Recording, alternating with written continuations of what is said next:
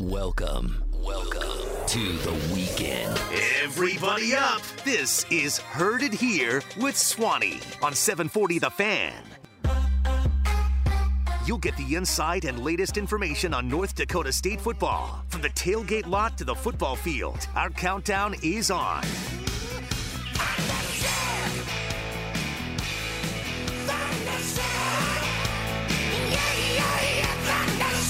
Here's your host of Heard It Here, Josh Swanson. Good morning, Bison Nation. We got some Bison football this afternoon as your Thundering Herd takes on Valpo.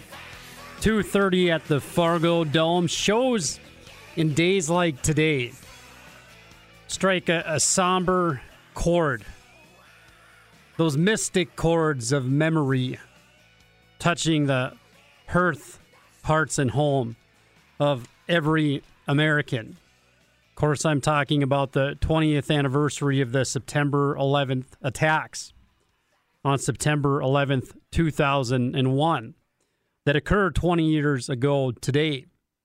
And as we celebrate and enjoy Bison football, something that brings us all together, that unity, that strength of the herd is the bison, and the strength of the bison is the herd. Enjoying the freedoms that we have out at tailgating, enjoying one another. I think back to that day 20 years ago when I was a sophomore at North Dakota State, sitting at Menard Hall as a history major. I was in Western Civilization class. And these were the days before everyone had a laptop and before everyone had a cell phone. And when the first plane slammed into the North Tower of the World Trade Center at 8:45 Eastern, 9:45 Central Time, word slowly kind of went around the class that a plane had hit one of the towers.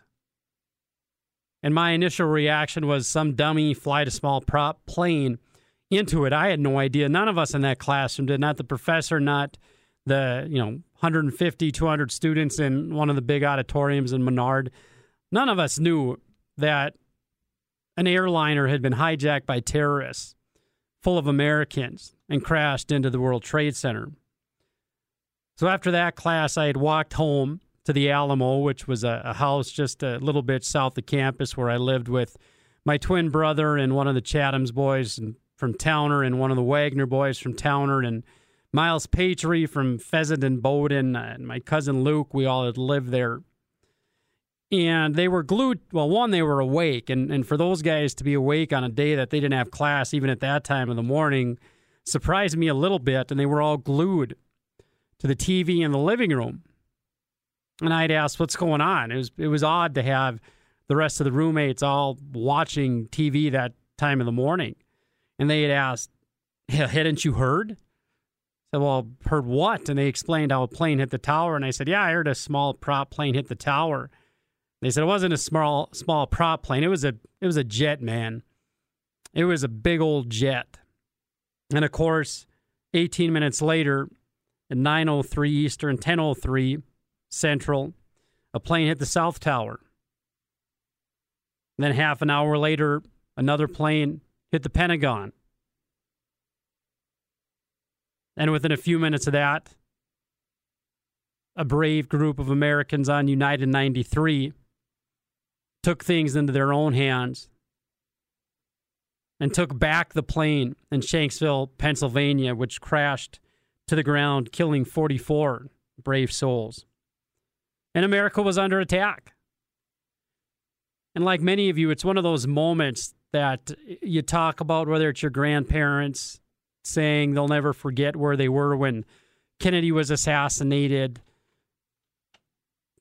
your parents saying they will never forget where they were when maybe the Challenger exploded in 1986. It's one of those rare moments in American history where all of us instantly recall and remember what we were doing and where we were at. So as we watched the news coverage unfold at the Alamo that day, a beautiful Tuesday morning, classes weren't canceled initially at NDSU. I had a class, a European history class from 1950 on. It was a Cold War class with Professor Anderson. And I remember just this eerie feeling, this sadness, this uncertainty, this what happens now. And it was a changed world. The paradigm had changed after September 11th. But as President Bush has commented on one of the many documentaries on it, there was a great one Libby and I watched on National Geographic. I had DVR'd it a couple of years ago, and I always like watching it around September 11th. And it's just an hour-long interview with President Bush. And he talks about how that moment when America became under attack, he was in Florida promoting an educational program. And Andy Card, his chief of staff, notified him of it. And just the uncertainty. And initially, they were going to go back to D.C. on Air Force One, and then they were going to go to Barksdale Air Base in Louisiana. And Secret Service made the decision that they needed to get him to the safest place possible because they didn't know if those 4 planes, if that was the extent of the attack. And if there were further attacks planned for Washington, D.C. on the Capitol, if they were targeting the president and Air Force One. So they flew him to Offutt Air Base in Omaha. And eventually he'd get back to D.C. But I remember sitting in South Engineering at NDSU. It's the building that's just north of the Bison statue on that roundabout on campus. And I remember sitting in South Engineering and Professor Anderson telling us that if we wanted to leave class, we didn't need to be there. We could go reflect. If we wanted to sit around and discuss the unfolding events with each other, that we could. If we just wanted to sit there in silence in the company of others, to have that security, maybe contemplate what we were going through as a nation, that we could. So I sat there for a while in South Engineering before walking back to the Alamo. And those events, you think back, what did you have for lunch yesterday or a week ago? What did you do at tailgating for the opener against Albany? I mean, heck, what did you do before the Kansas State game back in 2013? A lot of those things you don't remember that, even though they're more recent. But those memories of being in Menard Hall at NDSU when the planes hit, those memories of walking through campus that afternoon to South Engineering and sitting in there in Professor Anderson's class, they're still so very vivid. And I don't think I'll ever forget those. 2,977 people died in those attacks, not counting the terrorists, and I won't count the terrorists. 2,763 of those at the World Trade Center, including 343 firefighters, 23 New York City police officers, 37 Port Authority police officers, another 189 individuals killed at the Pentagon, including the airplane that slammed into the Pentagon, and 44 people on United Flight 93. And that evening, when President Bush got back to Washington, D.C., and he was sitting in the Oval Office, again, not knowing if we were still under attack, he said, quote, "Terrorist attacks can shake the foundations of our biggest buildings, but they cannot touch the foundation of America."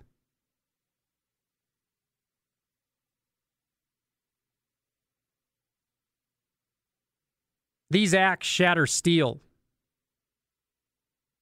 but they cannot dent the steel of America resolve. And here we are, 20 years later, a fast 20 years, going from a college student back then to being married now for a couple of years and having a 2-year-old. You look back and think about that unity that I mentioned And that was something in the wake of the 9/11 attacks I think we all felt, regardless of politics or our differences. Just that unity. I remember watching the World Series that fall. The New York Yankees played the Arizona Diamondbacks. And I remember President Bush strolling out and throwing out the first pitch. You know, you remember him at Ground Zero talking to all the brave firefighters and police officers who had been working nonstop around the clock for the last 4 or 5 days since the 9/11 attacks, telling them that he heard them and that America had heard them and that soon the folks responsible for those attacks would hear them. Now, North Dakota State, back in 2001, making the move up to Division I, scheduled to play Maine on Saturday, September 15th. And that was a game a lot of people were looking forward to. And the game was canceled, understandably so. The NFL, for the first time, I think since Kennedy was assassinated, canceled games. Flights were grounded. And it was just a different time. You know, and as you're out, and I say that out of reverence, I say it to strike a somber note, because on this 20th anniversary, we're going to have Brian Shawn, one of a Bison fan favorite, former TV voice of the Bison. The guy knows more about NDSU than most folks around, and I want to get his perspective on the opening week and what NDSU is going to look to do over the next few weeks in non-conference play. But on a day like today, I think two things are particularly important, which is why I'm talking about 9/11 and the September 11th attacks. That on the 20th anniversary, it's important to remember the people who lost their lives in those attacks and in the subsequent years, defending America, defending freedom, defending liberty, whether it was here or in Afghanistan or Iraq. And I think we need to take some time today to reflect on that and honor that. And I also think that unity is important, because that's what I feel. I felt that last week at Bison Tailgating when I was out there with all of you, and even just walking around the Fargo Dome. Those are some of my favorite things about game day, what I love to do. I like walking through campus, and I just like that energy. There's that oneness when you have thousands of people walking around supporting one thing, so united in a cause and so happy about it, wearing green and gold. I love walking through campus to get to the Fargo Dome parking lot of tailgating, and I love just walking around tailgating. And I love seeing people celebrating the Bison, and I love seeing them so happy and enjoying one another's company. That's one of my favorite parts about game day, particularly as I get older. And then I love just walking the concourse of the Fargo Dome and just watching people and visiting with people, and you see all the green and yellow. And getting back to the stands last week, where we've sat around the same people for many years now, and seeing them for the first time since before the pandemic, and being able to high-five them and just to say, hey, we got through to the other side. We got through that pandemic. We're fighting, man. We're here. And to be able to do that while celebrating North Dakota State, that came rushing to my mind at the Fargo Dome last Saturday. Just that unity, that strength of the herd is the Bison, and the strength of the Bison is the herd. And watching all the 9/11 stuff this week and reading about it and thinking about it, that same unity of how we all felt after those attacks, that same sort of unity came to mind. So I wanted to talk about it a little bit this morning, and we'll have Brian on here for a couple segments, and we'll talk about the games. But I appreciate you guys. I appreciate Bison Nation. I think today is a day that's particularly important, just to take it all in, celebrate being an American and celebrate being a Bison. When we come back, we'll have Brian Shawn, former play-by-play voice for the Bison. We'll talk about Code Green's strong effort against the Great Danes last week and what North Dakota State needs to do today. They're going to whoop Valpo, but what steps do they need to take to improve, whether it's offensively, putting up some touchdowns, or taking care of the football? Coming up next on Heard It Here with Swanee. Should be a beautiful afternoon for kickoff at the Fargo Dome as North Dakota State looks to improve to 2-0 on the season against the Valparaiso Beacons, who lost to NAIA Indiana Wesleyan 28-10 last week. That is not a typo or a flub by old Swanee. Valpo lost to an NAIA team, Indiana Wesleyan, 28-10 after a 4-2 season last spring, including a win over San Diego. Heard It Here, brought to you by Smith Motors in Wahpeton and Walton's Tire Service in Lisbon. Smith Motors, small town friendly, big town deals, and Walton's Tire Service, your local one-stop shop for tires, friendly service, and more in Lisbon, North Dakota. Let's bring on a guy who really needs no introduction, a voice you will all recognize. Brian Shawn, how you doing, buddy? Hey, it's good to be with you, Swanee. I'm doing well. Good to hear it. I wanted to have you on because I always love hearing from you, your insight, your takes on NDSU. You know, of course, your history with the program and knowing these coaches and the players. And that game last week against Albany, you know, no surprise, Code Green's defense was absolutely outstanding. The offense, a little inconsistent at times, showed some flashes, but then some penalties, some fumbles, and other things that they're probably looking to clean up this week. But what was your big takeaway? Let's start with the offensive side of the ledger from last weekend's 28-6 win. Well, I thought they were really good up front, and I think everybody was kind of wondering how the new some of the offensive line and how that group was going to mesh, and some of the guys that were stepping into some different roles, along with some of the guys that were returning. And I think you saw the experience of what some of those guys, like a Cody Mauk and some others, gained in the spring. Jalen Sindell, another one, and how that probably helped them get ready for this fall, despite some of the challenges of being thrown into last spring, the way things were. But that was the big thing to me. Dominic Ganella looks fantastic. I just feel like that kid, his potential and his growth from where he is now to what he could be is really something else. And we just don't see a lot of young men that are 18, 19 years old that has his kind of frame and his ability to run with his speed and power. And even Kobe Johnson, I thought, again, we didn't see a lot of him last spring with the injury, but I thought he looked really good breaking tackles as well. So ground game looked good. I think as Quincy Patterson is he continues to get more snaps, I think he's going to get more and more comfortable. I thought the game plan last week wasn't anything too outrageous. I wouldn't say it was vanilla, but I certainly wouldn't say it was anything too crazy. I think they just want to get him comfortable, quick throws, easy throws, try to get him in the rhythm of the game. I would anticipate the same thing today, and then maybe T-Roll might open it up a little bit next week when they take on Towson on the road. That could be an interesting matchup out east next week. And that's something Coach Entz alluded to during his weekly presser, the fact that you don't want to overload Quincy in the first week and kind of give him more responsibility and put more on his plate week to week. And that's part of the reason, going back to last spring, I've been talking about this non-conference schedule and how it sets up favorably for the Bison with Albany, then Valpo, then going on the road to an opponent like Towson of the CAA, then a bye week. So by that time you hit the conference opener at the Alaris against North Dakota, hopefully that offense will be rocking and rolling. But I want to talk to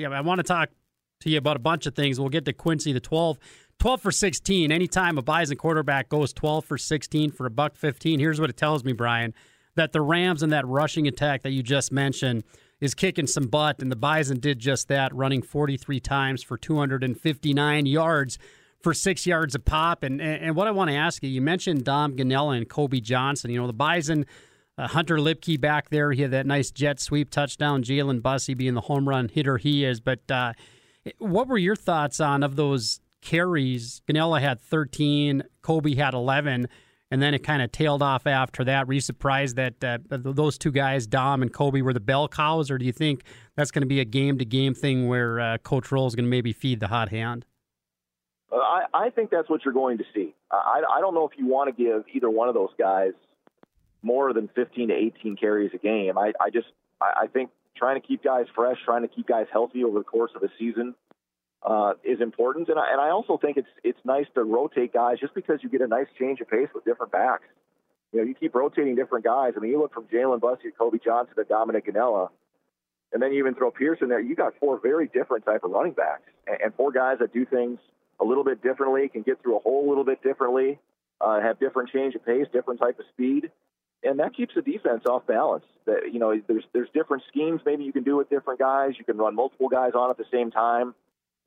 As they continue to run Delta and maybe get Delta in form. I mean, you think about that with Patterson in the shotgun. If you got Ganella, Johnson, and Jalen Bussey back there, I mean, as a defense, how do you account for those 4 guys in terms of what they can do in the run game? I mean, that to me is a special group of athletes that you have in the back end, and I think that's a huge luxury. Is you hope you can keep those guys fresh and healthy, so they're still running as well now as they're going to be in late November and hopefully December and into January if things progress the way you want. So I think that Tyler Rowe will try to spread out the carries and try to keep those guys as fresh as possible throughout not only the game but throughout the season.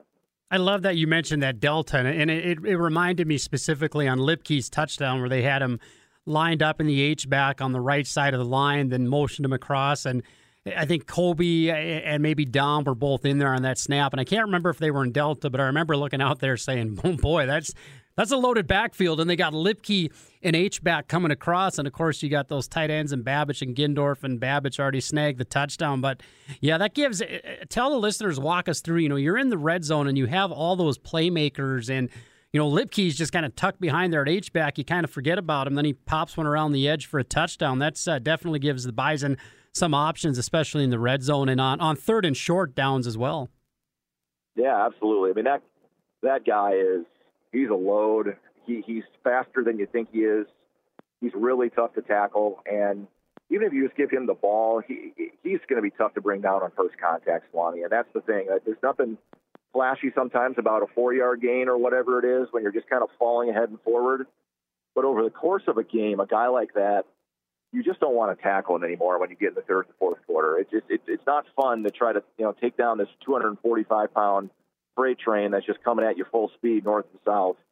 As the game wears on, as linebackers and safeties crash down, that's just not a fun thing to do. And I think that's why he's going to play an integral part of what they do. And the other part of it too with him is he's a very underrated pass receiver. I think he's a guy out of the backfield. If you want to get a screen game going or just try to get off some sort of, quick throw out in the flat to a guy that maybe get some blockers out in front of him, I think they can be really dynamic that way as too, with some of the different things they can do with misdirection with all these guys. I mean, really, they got a nice mix of skill sets, and Lipke is one dude that's just hard to account for. And beyond that too, Swanee, he's a hard guy to replicate in practice for opponents. I mean, you don't see a lot of athletes like him around the country, especially in FCS football. So trying to have someone in a scout team try to play what he does is pretty much impossible. And that's a huge advantage at North Dakota State on Saturdays. You mentioned that him out of the backfield. That immediately I thought back to that Central Arkansas game. He had that little pass that he turned into a 23-yard touchdown, kind of that Swiss Army knife type of guy. And you think back to those, Bruce Andersons of the world, or even John Crockett, DJ McNorton, how NDSU used them in the short pass game. And I think you're absolutely right. And I think that's something, as we get closer to conference play, maybe we see it. But for Bison fans, I'm sitting in the stands and people are belly aching about Roll not opening up the playbook. But when you're up 2 scores with the way the defense was playing, you're not going to pull out something, put it on tape, whether it's Delta or whatever else, and let someone game plan for it. But I think that's exactly right, that, Lipke is a guy that's a weapon out of the backfield, and maybe we can see some more of that as we move toward conference play. With Quincy Patterson, though, I was impressed with him. The fact that you're starting your first game, there's all this expectations. 12 of 16 is 75% completion, where you want your quarterbacks to be in NDSU's offense. He missed on the long one to Christian. There was the pass interference on the other. But what struck me about him, Brian, you see some of these new quarterbacks, they get in there and they have happy feet in the pocket. Their clock it's not slowed down, it's sped up and rushed, and maybe they're getting rid of the ball sooner than they should because they hear footsteps. And the opposite was true with Quincy. He was very comfortable in the pocket last week against Albany, if anything, on a couple occasions held on to the ball probably longer than he should have. I would agree with that. And to be honest, I wasn't sure if that's what was going to be the situation with him. Like, he's such a good athlete that part of me thought, well, maybe when he senses he can just get out of there and run away from people and extend plays with his legs or roll right or roll left. But, he did. He hung in there and, maybe hung on to it a little bit too long at times. And, again, it's going to take some time for him to probably play as fast as the coaches want him to play. But it's more important for him to see things and just adjust to the speed of the game. And, you talked about the importance of, playing well in your base stuff. And I know people say, well, open up the playbook. Well, the most important thing for this group, especially with a new signal caller back there that hasn't played a lot of live snaps with this team, is you got to get everybody comfortable in your base stuff so everybody can play fast out of your base stuff. And that is most important for your quarterback. He needs to be able to read and react as well as possible because you know what it's like. You wait one extra second, one extra beat to get the ball out or make a decision, it could end in a turnover or something catastrophic. So, to me, that was a nice opening game performance. It was a well-called game. I thought that was the right decision to go about. I think you might see more of that today. And then as the season goes along, I think you're going to see more and more things getting added to the plate. And can he handle that? And if he can, okay, let's add something else to the plate. We don't have to throw it all and force feed him and try to drown him with a fire hose right now. And, that's the beauty of this non-conference schedule, quite frankly. I don't want to say it's soft early, because I thought Albany actually had some pretty good players out there, just not enough of them.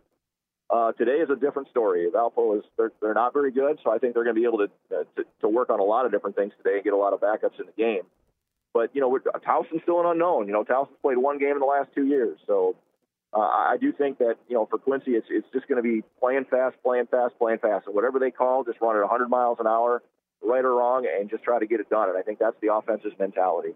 And it really is, Brian, and I think that brings up a great point, how you're bringing along a guy like that. It reminds me a lot. I think we forget, you have Trey Lance as quarterback, and before him, Easton Stick. But Easton, when he started out as quarterback, the full gamut of play calling and what they asked him to do was a lot different his junior and senior year after he had started for a while than it was when he came in when Carson got hurt, and even his sophomore year. And there's that progression where I think it's spot on when you say your base stuff, you have to be good at your base stuff, because if you can't execute on your base stuff, then all that other stuff, whether you're doing some of that delta or maybe the 3-4 wides, whatever buys the fans want to see, then it really doesn't matter, because if you're not doing your base stuff, you're probably not winning those games against the South Dakota States and the UNIs of the world. But when we come back, are you good for another segment, Brian? Can I keep you on for a few more minutes?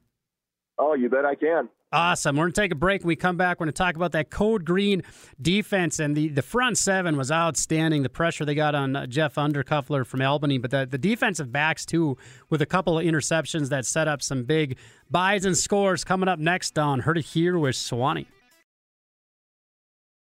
Should be a gorgeous day out at the west lots of the Fargo Dome for tailgating as NDSU looks to clean up some things penalty-wise, maybe some more consistency on first down and getting out of those second and long situations. We got Brian Sean with us here on Heard It Here with Sewanee, and we're talking about Quincy Patterson in the Bison offense. And I want to switch gears a little bit, Brian, and talk about the Code Green defense, because anytime you can hold any opponent, whether it's an Albany, a South Dakota State, to 22 yards rushing, that's hard to do. I don't care who you're playing. Even Valpo, I expect Valpo will probably have more than 22 yards rushing. But that front seven from North Dakota State was awfully impressive last weekend. They are, and that's going to be the strength that North Dakota State has, and the advantage they have over everybody, I really believe, is on the defensive line. They can rotate so many different guys in and out. They can all get upfield. They're all explosive. They all play extremely hard. They all bring different skill sets to the table, and that most teams, especially the FCS one, they just don't have that luxury. They usually roll with 4, maybe 6 guys, but that's about as deep as most teams are comfortable going in a developmental program. And North Dakota State, they can rotate 12, if they really want to. They got that many different guys that they can move around inside and outside, and that just makes it really tough on opposing offensive lines over the course of the game.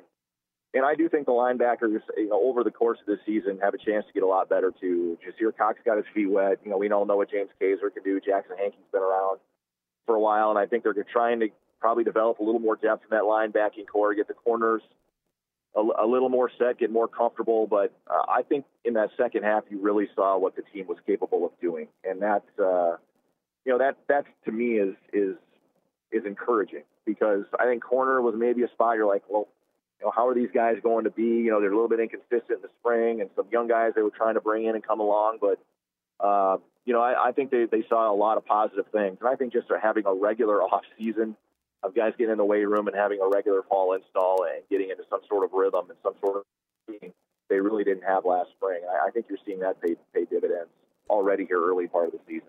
And even though last spring, of course, didn't go necessarily the way Bison fans wanted with that quarterfinal loss to Sam Houston, I think we saw, whether it's a Tony Pierce or a Braden Thomas that was able to get the Mostert twins, get a bunch of snaps. I think that paid dividends, that experience from last spring, getting that game action. They're veteran players now, and you just saw Mostert all over the place with 1.5 sacks, and Braden Thomas with 1.5 sacks. And you mentioned depth. One guy, I kept having to look. It seemed like number 51 was in on a lot of plays, Mason Hofstad. He only had 2 tackles, and I haven't went back and watched the replay yet. But another guy that got a lot of snaps, and then, that depth, too, not just on the defensive line, but you got those safeties like a Dom Jones, Michael Tutsi, and Dawson Weber, where they're able to play Tutsi in kind of a Tutsi at that kind of nickel, maybe a kind of a quasi-linebacker spot. So you got Jones out there, just a freak athlete, and Dawson Weber had that big interception that set up a touchdown. And in the defensive backfield, I'm with you, Brian, going in.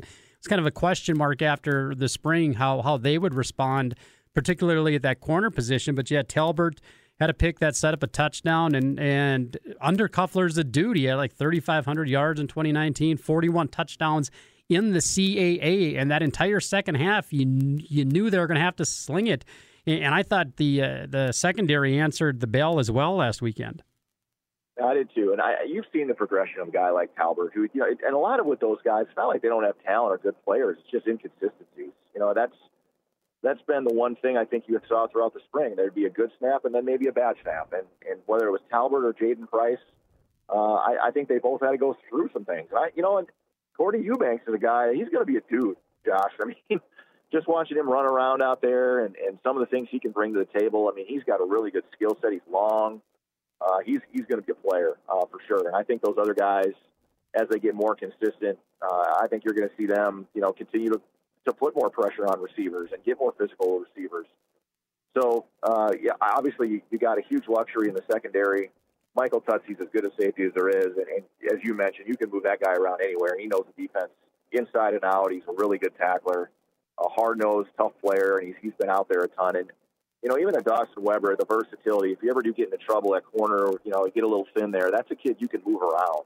That's been on the program as well and understands multiple positions. So you can never have enough experience on that back end to make sure everybody knows what they're doing.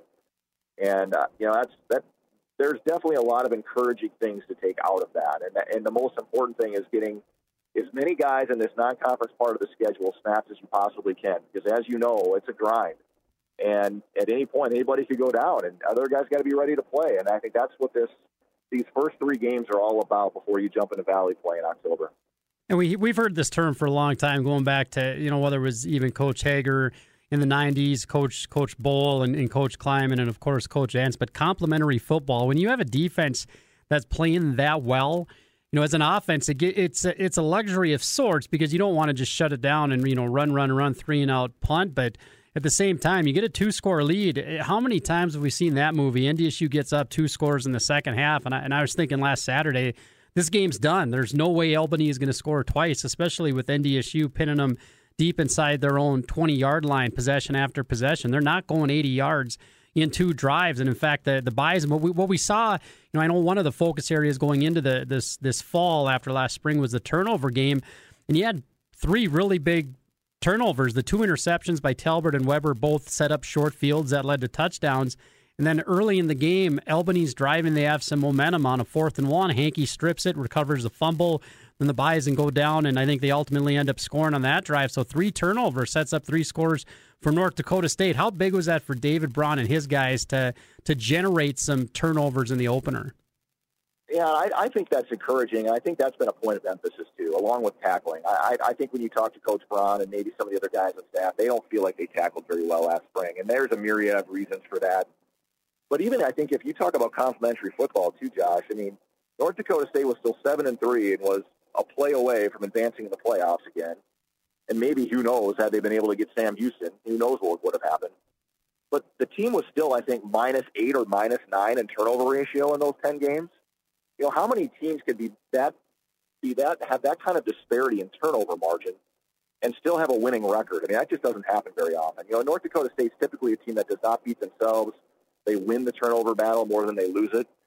So if you just take care of the ball and don't turn it over and your defense can force a couple, that's a huge advantage across the board anyway. And as you know, that you look at the turnover, when you start getting down -1, -2 in the turnover margin per game, your percentage for winning goes down significantly. And so I think people sometimes forget that turnovers were an issue for the offense and then not generating for the defense. And if they can get plus, where we're expecting +10 to +12 the turnover margin, then a lot of these games are going to be a lot different than what we saw just because of that.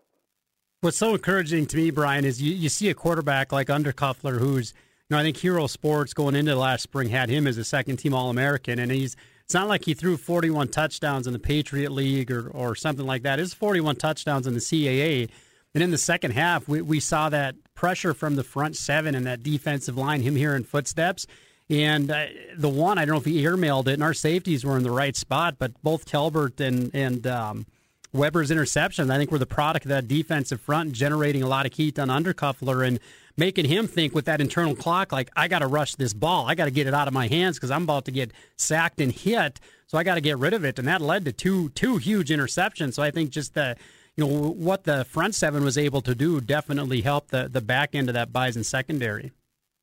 Yeah, and I do believe this year, we'll see how it plays out over the course of the season, but I really do think that North Dakota State might be more aggressive when it comes to a lot of those situations where they're going to send extra guys at certain times, maybe more so than they have in the past. Not saying they can't get home with 4 because they can and play coverage, but, I just think the mentality of this group, and even talking to David last spring, is they want to be aggressive in attack and get after teams and force them into some mistakes. And that's typically when a lot of those mistakes will happen, is when you put pressure on a quarterback, he's got to make a quick decision, and he makes the wrong one, and all of a sudden he throws it the wrong place, and it turns out, to be a pick or a fumble or something else happens. So, I do like that approach. There's a time to sit back and kind of play coverage and let things play out, and there's a time to kind of get after a guy. I think in that second half, I think the defense recognized we can put pressure on this QB and make him uncomfortable. He's not going to be as accurate throwing the football, and we're going to be able to maybe force some things that go our way, and that's exactly what happened. Brian Shaw from Midcoast Sports joining us here on Heard It Here with Swanee. Let's look at this afternoon's game, Brian. Valpo, they lost to an NAIA team last weekend. This game shouldn't be a contest, one of those, maybe 35-31 nothing kind of games at halftime. But how do the Bison approach? You obviously want to get out of it healthy, but what can we expect to see out of the team this afternoon, and what are they going to look to try to do between games 1 and 2 as they progress in this non-conference slate? Well, I think the most important thing today, just play clean up mistakes, get guys more comfortable with the speed, just run your stuff. You can't worry about who you're playing. You got to worry about what you can control, and that's just going out and doing your assignment and playing assignment sound. And I think the other thing is you hope you can get some guys, off the field, not playing a ton of snaps, and get some guys that need some reps and need some game experience out there as soon as possible to get as much experience as possible. Because, again, nothing accounts for game speed. And I know you can go through practice and you can play live and you can do all those things, but despite who your competition is, some guys just need to get out there and play. And I think this is a good opportunity for that game to do that. As you mentioned, Valpo is obviously struggling. So you got to do what you can do to just control what you can control and not worry about necessarily who you're lining up against. Because the next week you got to go on the road and you got to take on another CAA opponent that I'm sure is licking their chops, saying, we got a team coming in here and we're going to be ready to go. And Towson played well in their opening game. We'll be curious how they play today. So you want to keep your guys sharp and playing well and making sure that they're still on top of their game before hitting the road for their first road game out east. And I'm looking for a fast start, and you've been around enough of these games, Brian, to know that how a team practices during the week. We hear so much from coaches that we had the performance in the game after a nice win or a great performance. You hear we had a great week of practice. And the opposite of that, if NDSU struggles or loses a game, we sometimes hear that we had a rough week of practice, and it's coaches and players will tell you that. And I think it'll be interesting to see with a group like this when you go into a game against Valpo, what we hear afterwards about, one, how the team practiced, were they focused, were they ready?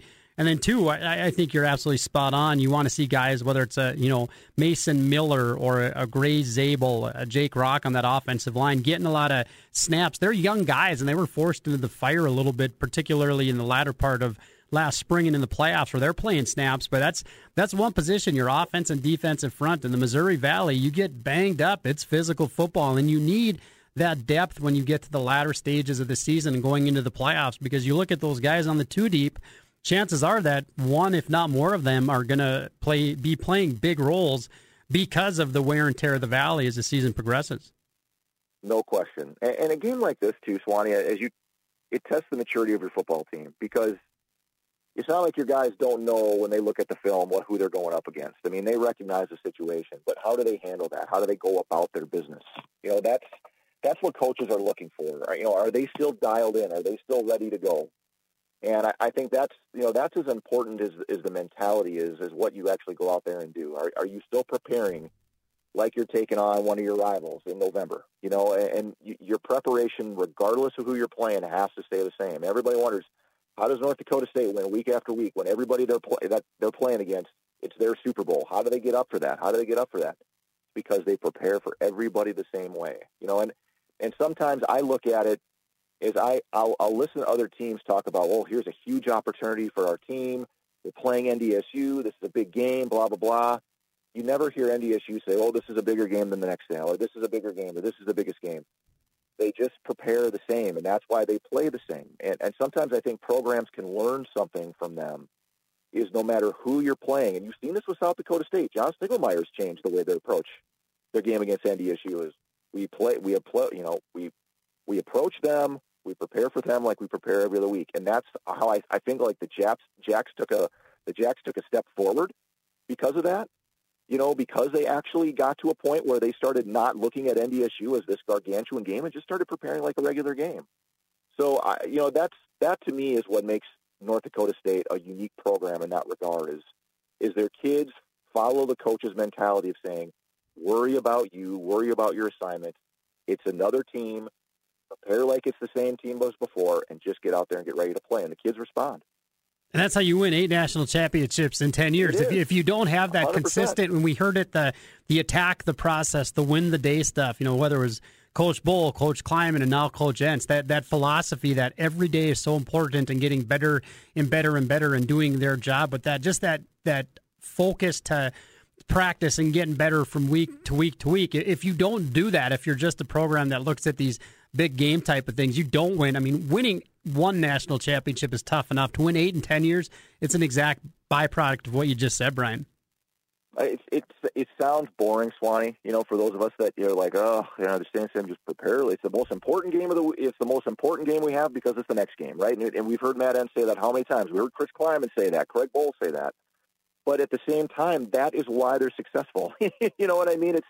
It's one of those things where you can't take a week off or just look at it because of your opponent. You can't take things any differently. And that's why I look at this game, and you might look at some of the other lesser opponents in the Valley and say, this is why you have to prepare for everybody the same. You can't just assume, well, it's Indiana State or it's so-and-so or whatever the case may be and think, well, we should just be able to roll. And I think they learned that lesson last spring. Like when they went to SIU and got their teeth kicked in, as hard as that was, I think, to stomach for the coaches, I think that was important for some of the younger players to learn. Yeah, we can't just walk out and play and think because we're NDSU that everybody's going to be scared of us. And so that was one of the more valuable lessons I think a lot of the young players that were part of this program, it was a hard lesson to learn, but I think it was a good lesson for them to learn last spring.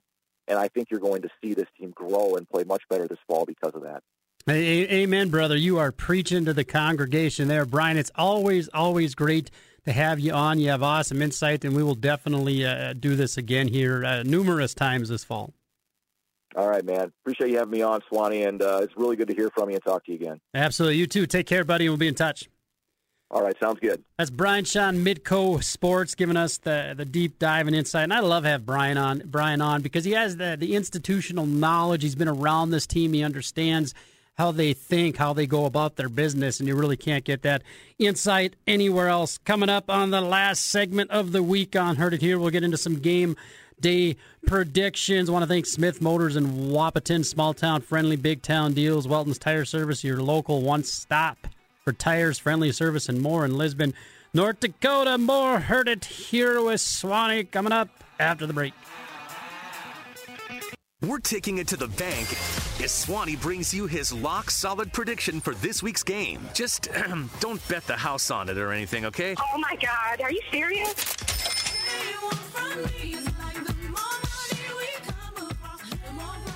North Dakota State's offense looking for a big day running the football against the Beacons, the Valpo Beacons. Name change, formerly known as the Crusaders. I want to thank Josh Linus for running the boards this morning, keeping the trains on the track for us. First, this is the second game that NDSU's ever played against Valpo. Of course, the first one, there's a great story by Jeff Kolpak in the forum. He's quoting my twin brother, Brother Swan, who, if you read the article, it looks he was very heavily involved in the game planning with Coach Bull there, tipping his hand, old Brother Swan. North Dakota State's first Division I game in 2004 was a 52-0 win over Valpo at the Fargo Dome. Kyle Steffes, pride of Dickinson and a friend of the Swan, ran for 175 yards and 4 touchdowns. Starting quarterback Tony Stouse went 8-17 for a $112 and 2 touchdowns to wide receivers. 2 more friends of the Swan, good buddies, Travis White, T. White, and Marcus Johnson. Tight end A.J. Cooper, Cooper Loop.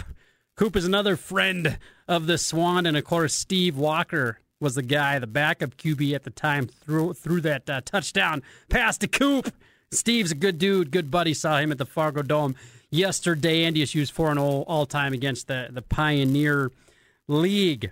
It'll be, like Brian said, this is a game where North Dakota State wants to work on North Dakota State. You want a sharp week of practice because you don't get to Missouri Valley play and just flip a switch. You don't get to that North Dakota game, to that South Dakota State game, to that UNI game. And as we get closer and closer to the playoffs, it's not like you can just flip a switch and you are some juggernaut football team. It comes getting better day to day at practice and week to week. And that journey continues today against Valpo, where we want to see those chains moved on first down. We want to see the Bison running the ball. We want to see some rapport, some chemistry between Quincy Patterson and some of those wide receivers and Christian Watson and Phoenix Sproles and Braylon Henderson and the tight ends Gindorf and Babbage. And we will see it. We will see it early, and we will see it often. And the Bison are going to have a big day. We want to see them sharp. We want to see them get rid of some of those penalties. We want to see some positive movements, and we will see that as the Bison will improve to 2-0. And I almost hesitate to call a score on this one. It's going to be 35-0 at the half. The Bison are going to put the brakes on, get a bunch of guy snaps in the second half, walk away with a 49-7 win. This is Heard It Here with Swanee, reminding you, e pluribus unum, out of many one. The strength of the herd is the Bison, and the strength of the Bison is the herd.